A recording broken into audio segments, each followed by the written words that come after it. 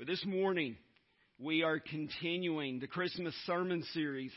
I just want to remind you, from time to time this year, I have reminded you of what month that we are in and how quickly this year is passing. Just in case you've forgotten, last Sunday was November. This Sunday is December. It's literally before we know it. Christmas is going to be here. And as the old saying goes, Christmas is coming. It is coming. And again, I want to urge us not to get so busy that we miss celebrating the true reason for the season. And like I said, we are continuing the Christmas sermon series this morning that Brother Blake began last Sunday. And if you'll remember, he was in Luke chapter 1 last week. And we took a look at the beginning of the Christmas story. And if you heard that sermon last week, you'll remember that the beginning of the Christmas story didn't actually start where many times we start when we are telling the story ourselves. But this morning we are continuing with that. We're still in Luke chapter 1. This morning we're going to be beginning with verse 26 this morning. And as we look at our text this morning, we're going to see that there is a major announcement that is revealed. It was major. In fact, there has never been another announcement quite like that in the history of the world. I want us to begin this morning by taking a look at our entire text. Again, Luke chapter 1, verses 26 through 38. And if you are physically able to stand this morning, I want to invite you to stand this morning with me to honor the reading of the Word of God. God's Word tells us in the 6th month, the angel Gabriel was sent from God to a city of Galilee named Nazareth to a virgin betrothed to a man whose name was Joseph of the house of David. And the virgin's name was Mary. And he came to her and said, "Greetings, O favored one, the Lord is with you." But she was greatly troubled at the saying and tried to discern what sort of greeting this might be. And the angel said to her, "Do not be afraid, Mary, for you found favor with God. And behold, you will conceive in your womb and bear a son, and you shall call his name Jesus. He will be great and will be called the Son of the Most High, and the Lord God will give to him the throne of his father David, and he will reign over the house of Jacob forever, and of his kingdom there will be no end." And Mary said to the angel, "How will this be, since I am a virgin?" And the angel answered her, "The Holy Spirit will come upon you, and the power of the Most High will overshadow you. Therefore, the child to be born will be called Holy, the Son of God. And behold, your relative Elizabeth, in her old age, has also conceived a son. And this is the 6th month with her who was called barren. For nothing will be impossible with God." And Mary said, "Behold, I am the servant of the Lord. Let it be to me according to your word." And the angel departed from her. Pray with me, please. Father, thank you for the reading of your word. Father, right now I pray that you will open our minds. Lord, I pray that we will hear your word. Father, I pray that you will hide me behind the cross. I pray that you will just simply take me out of the way this morning. And I pray that they will see you and not me. Father, may you be glorified. And it's in your name I pray. Amen. You can be seated. Now, as our text begins this morning, we see that it begins with "in the 6th month." And so, as we read that, our mind should be saying, the 6th month of what? The 6th month of what? So, the answer to that, remember last week what Brother Blake preached. It was about Elizabeth and how she is pregnant. We've gone from where we were last week to the 6th month of Elizabeth's pregnancy. And the location we're going to see of where our text occurs today is not where Elizabeth, where we read about her last week. Instead, today we are in a city of Galilee named Nazareth. And we're going to meet a man named Joseph and also a woman named Mary. But I want to talk about Nazareth for just a minute. Perhaps you have heard the phrase before, the question before, that says something like this: can anything good come out of Nazareth? Where we're at today in our text is a place named Nazareth. And it wasn't known for many good things at all. It wasn't. In fact, it was more known for bad things than it was good. And so people would ask the question, can anything good come out of Nazareth? And one thing that I want to caution us against, if we are not really careful, we will find ourselves making a similar statement as well. Perhaps you know of a rough area of this town, a rough area of the county, and year after year after year, you see things come out of those places that are bad. If we're not careful, we can catch ourselves saying something similar. Can anything good come from those places? Well, I want to caution us against thinking like that this morning, because we do know that something really good came out of Nazareth, and His name is Jesus. We've got to be really, really careful that we don't let our perceptions of a place define what reality is, or that we don't let our perceptions trump what God maybe is trying to do, even in a place that our minds might identify with as less than desirable. So we see in verse 27 that the angel Gabriel came to a virgin betrothed to a man whose name was Joseph, of the house of David. And the virgin's name was Mary. Now, I want to be sure that we understand before we move on this morning how significant this process was that is defined as betrothal. It was serious. It was a ceremony that occurred in front of witnesses. And at the end of that ceremony, the couple was legally considered to be married. Except the main difference between what it was in those days and what we think of now is that at the end of this public ceremony, the bride went back home to live with her parents. She did not live with her husband, nor did she sleep with him. It was very, very serious, this process was. It could only be broken through a divorce. Very, very serious. At the end of the betrothal process, at the end of this public ceremony, the groom had already paid the bride price to the woman's family. The groom also had legal responsibility over the woman, even though they were not living together. And in many cases, they would not live together for a period of around 1 year. And again, keep in mind that during this time, the girl lived with her parents. And I am being intentional this morning to say girl and not woman. Because another thing that is very important that we don't miss here, and this is different than our society today, but typically, when a girl went through the betrothal process, she was somewhere between 12 and 14 years old. 12 and 14 years old. Just let that sink in for just a minute. And I know a lot of times we think, how could that even be? Being 12 to 14 years old, I'll tell you, that's still a child.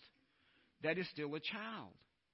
But society was so different then. And I'm going to tell you something. It hadn't been that long since it was that different here.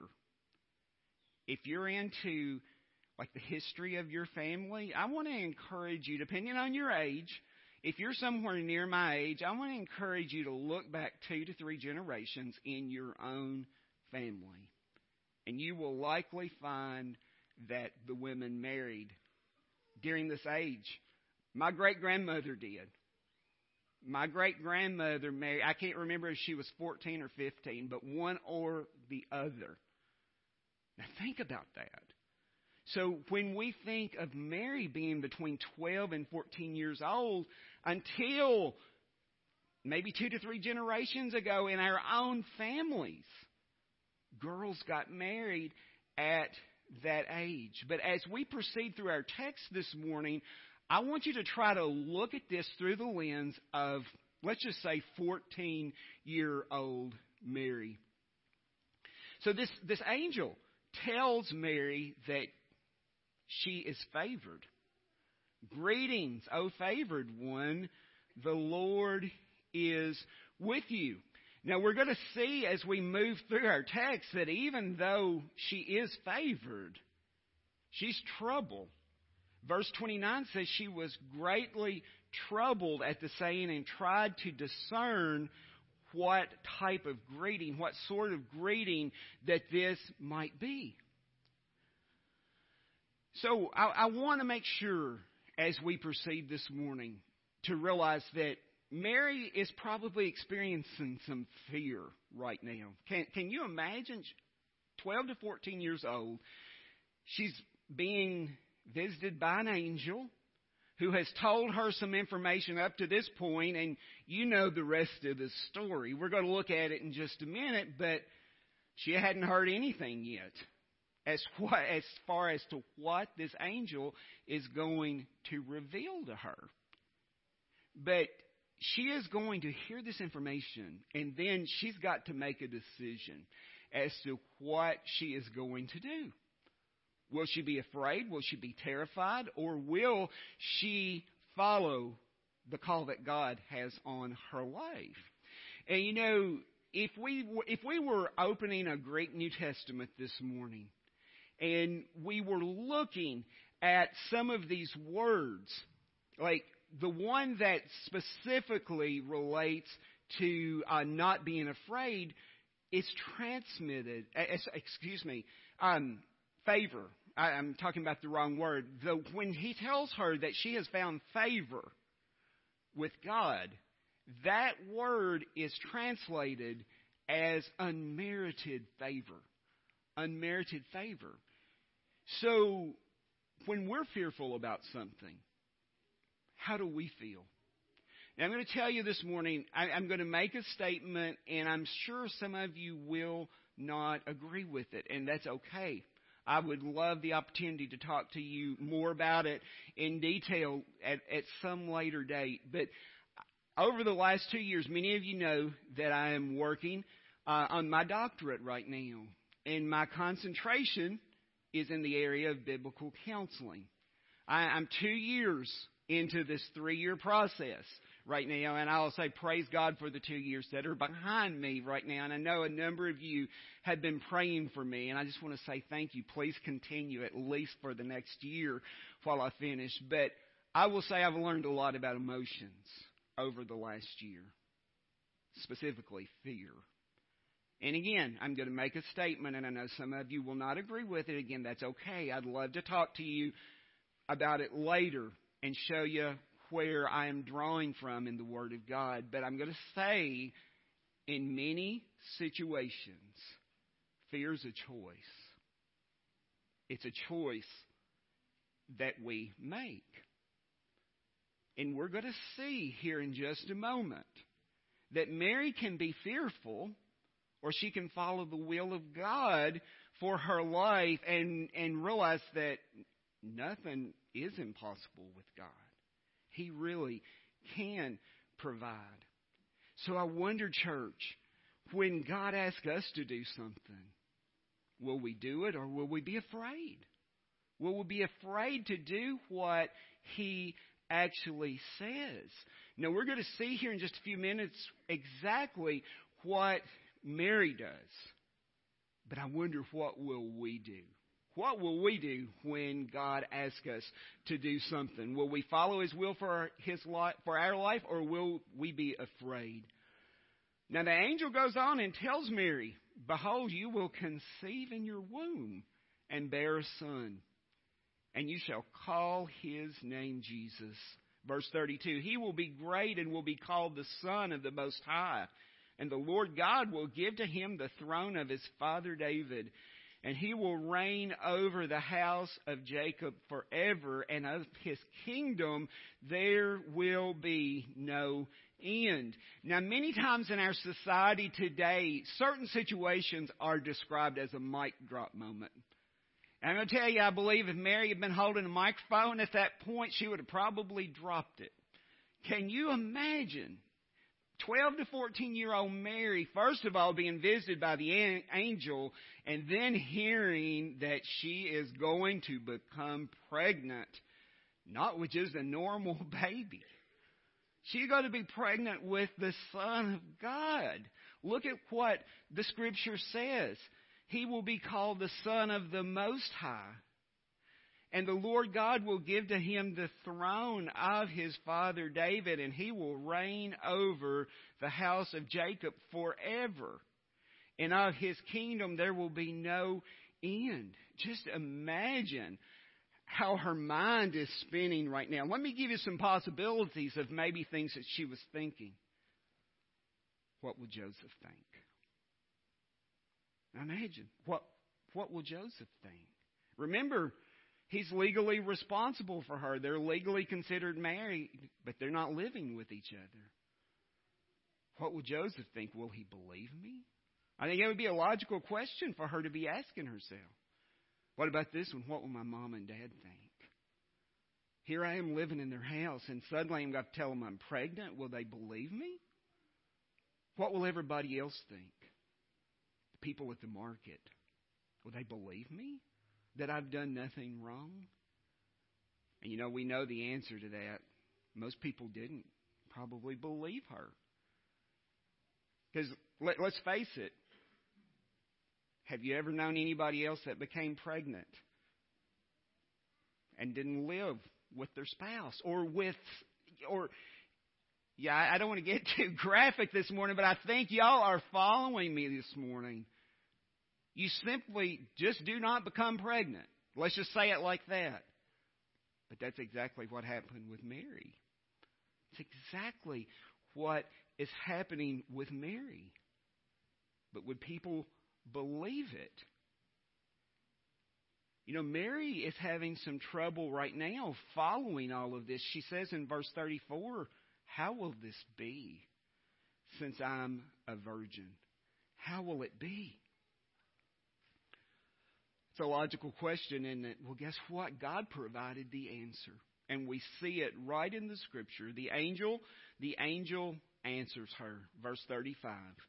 The Holy Spirit will come upon you, and the power of the Most High will overshadow you. Therefore, the child to be born will be called holy, the Son of God. Now again, can you imagine Mary getting this information? She's not having a normal baby. She is having a holy baby, the Son of God. Can you imagine the pressure that she might have felt in that moment? How can this be? Even though she had heard that, she had heard the answer, she still must make a decision. What will she do about it? What will she do about it? And again, her emotions are likely running wild. Will anybody believe me? Will anybody believe me? And parents, I just want to ask you to put yourself in the shoes of her parents for just a moment. If your daughter came to you and said, hey, I'm going to have a baby, but I have not been with any man. And by the way, the Holy Spirit's the Father. I'm having a holy child. Would we believe it? Would we believe it? And I don't know the answer to if Mary's parents believed it or not. But we are going to see that Mary believes it. Mary believes it. She does make a choice. The angel goes on and gives her more information. And remember, Nazareth is not near where Elizabeth is living. Mary likely did not even know that Elizabeth was pregnant. So the angel tells her, behold, your relative Elizabeth in her old age has conceived a son, and this is the 6th month with her who was called barren. And I think that is such a beautiful verse of the Bible. The angel says Elizabeth was called barren. For the vast majority of Elizabeth's life, that's what she was referred to as barren. But now she's in the 6th month of a pregnancy, in her old age. And guess what? She's not barren anymore. And the reason that she's not barren is because God intervened. And look what the next verse says. For nothing will be impossible with God.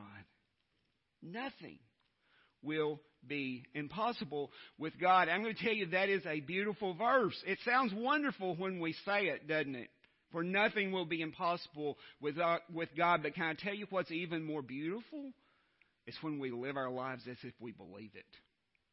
When we live our life as if we truly believe nothing is impossible with God, that's when revival will start in this church and in churches all over our world. If we truly do believe that God can do those things that our minds cannot even think to ask or imagine, when we truly live our lives believing that nothing will be impossible with God, I think that's when we will see a mighty move of God. Now remember, I said just a few minutes ago, Mary has got to make a decision. She has got to make a decision. Will she allow her life to be ruled by fear, or will she follow God's will for her life? Look at that very last verse. And Mary said, Behold, I am the servant of the Lord. Let it be to me according to your word.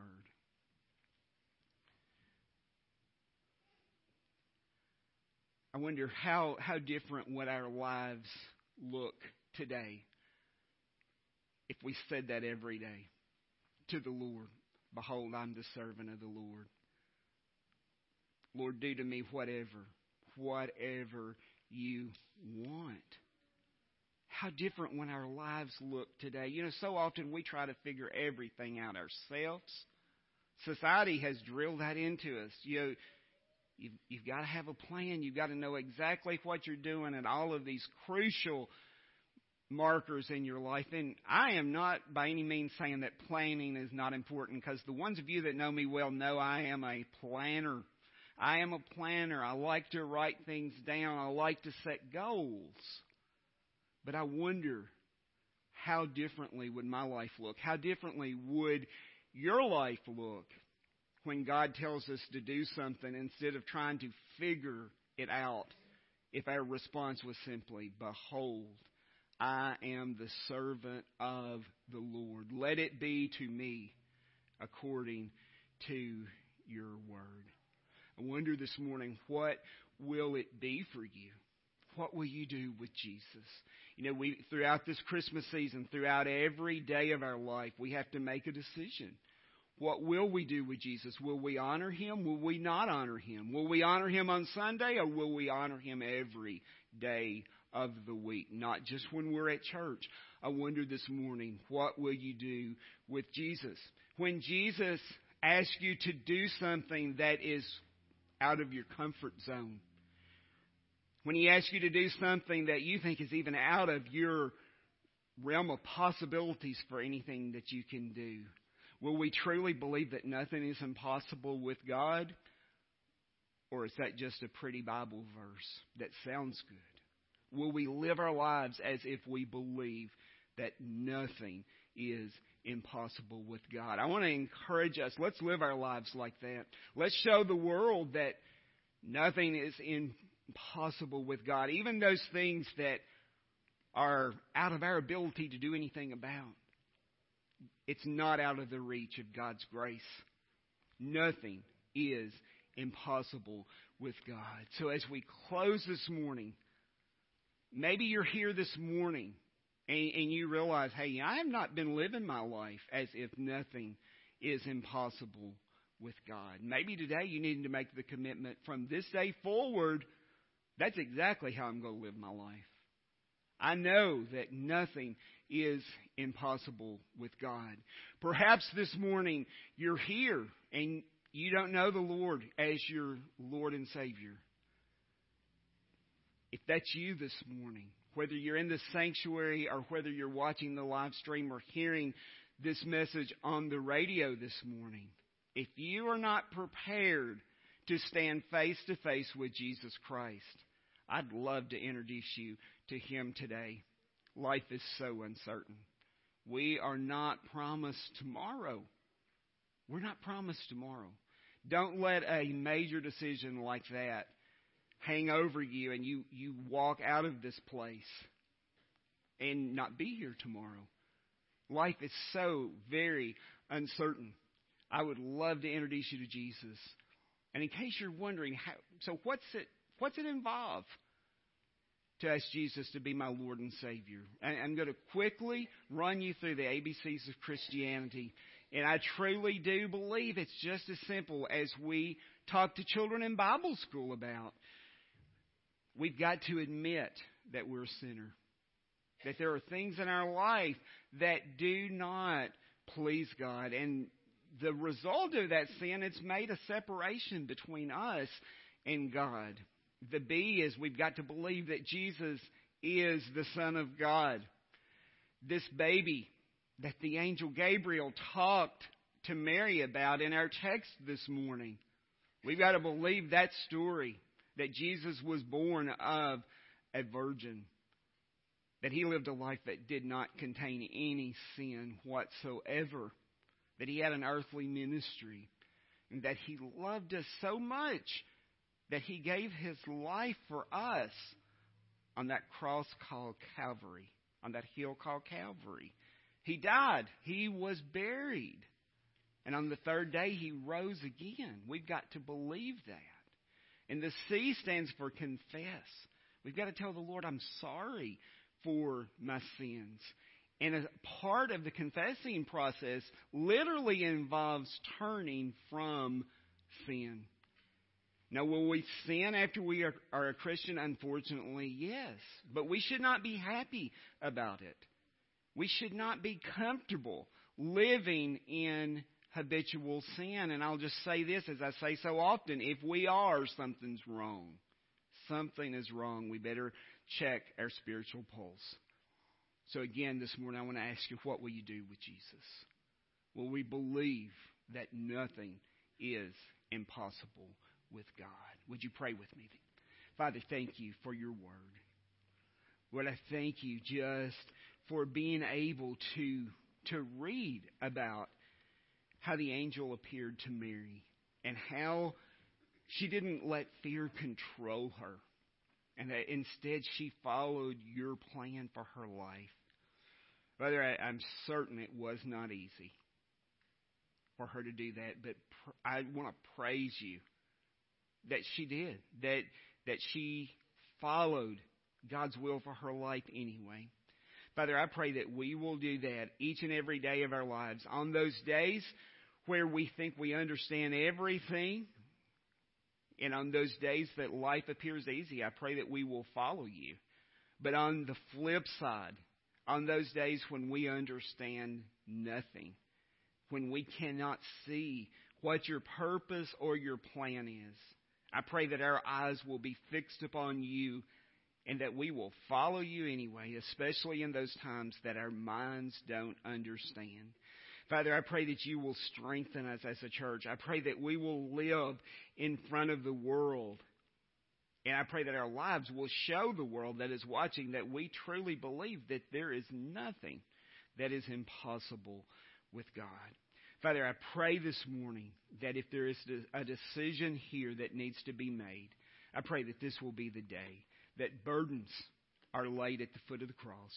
Father, if there is one in this place today that does not know you as their Lord and Savior, I pray that this will be the day that we will leave this place rejoicing because Jesus saves. Father, I pray that you will move throughout this sanctuary, and I pray that you will be glorified in all that we do here. And it's in your name I pray. Amen.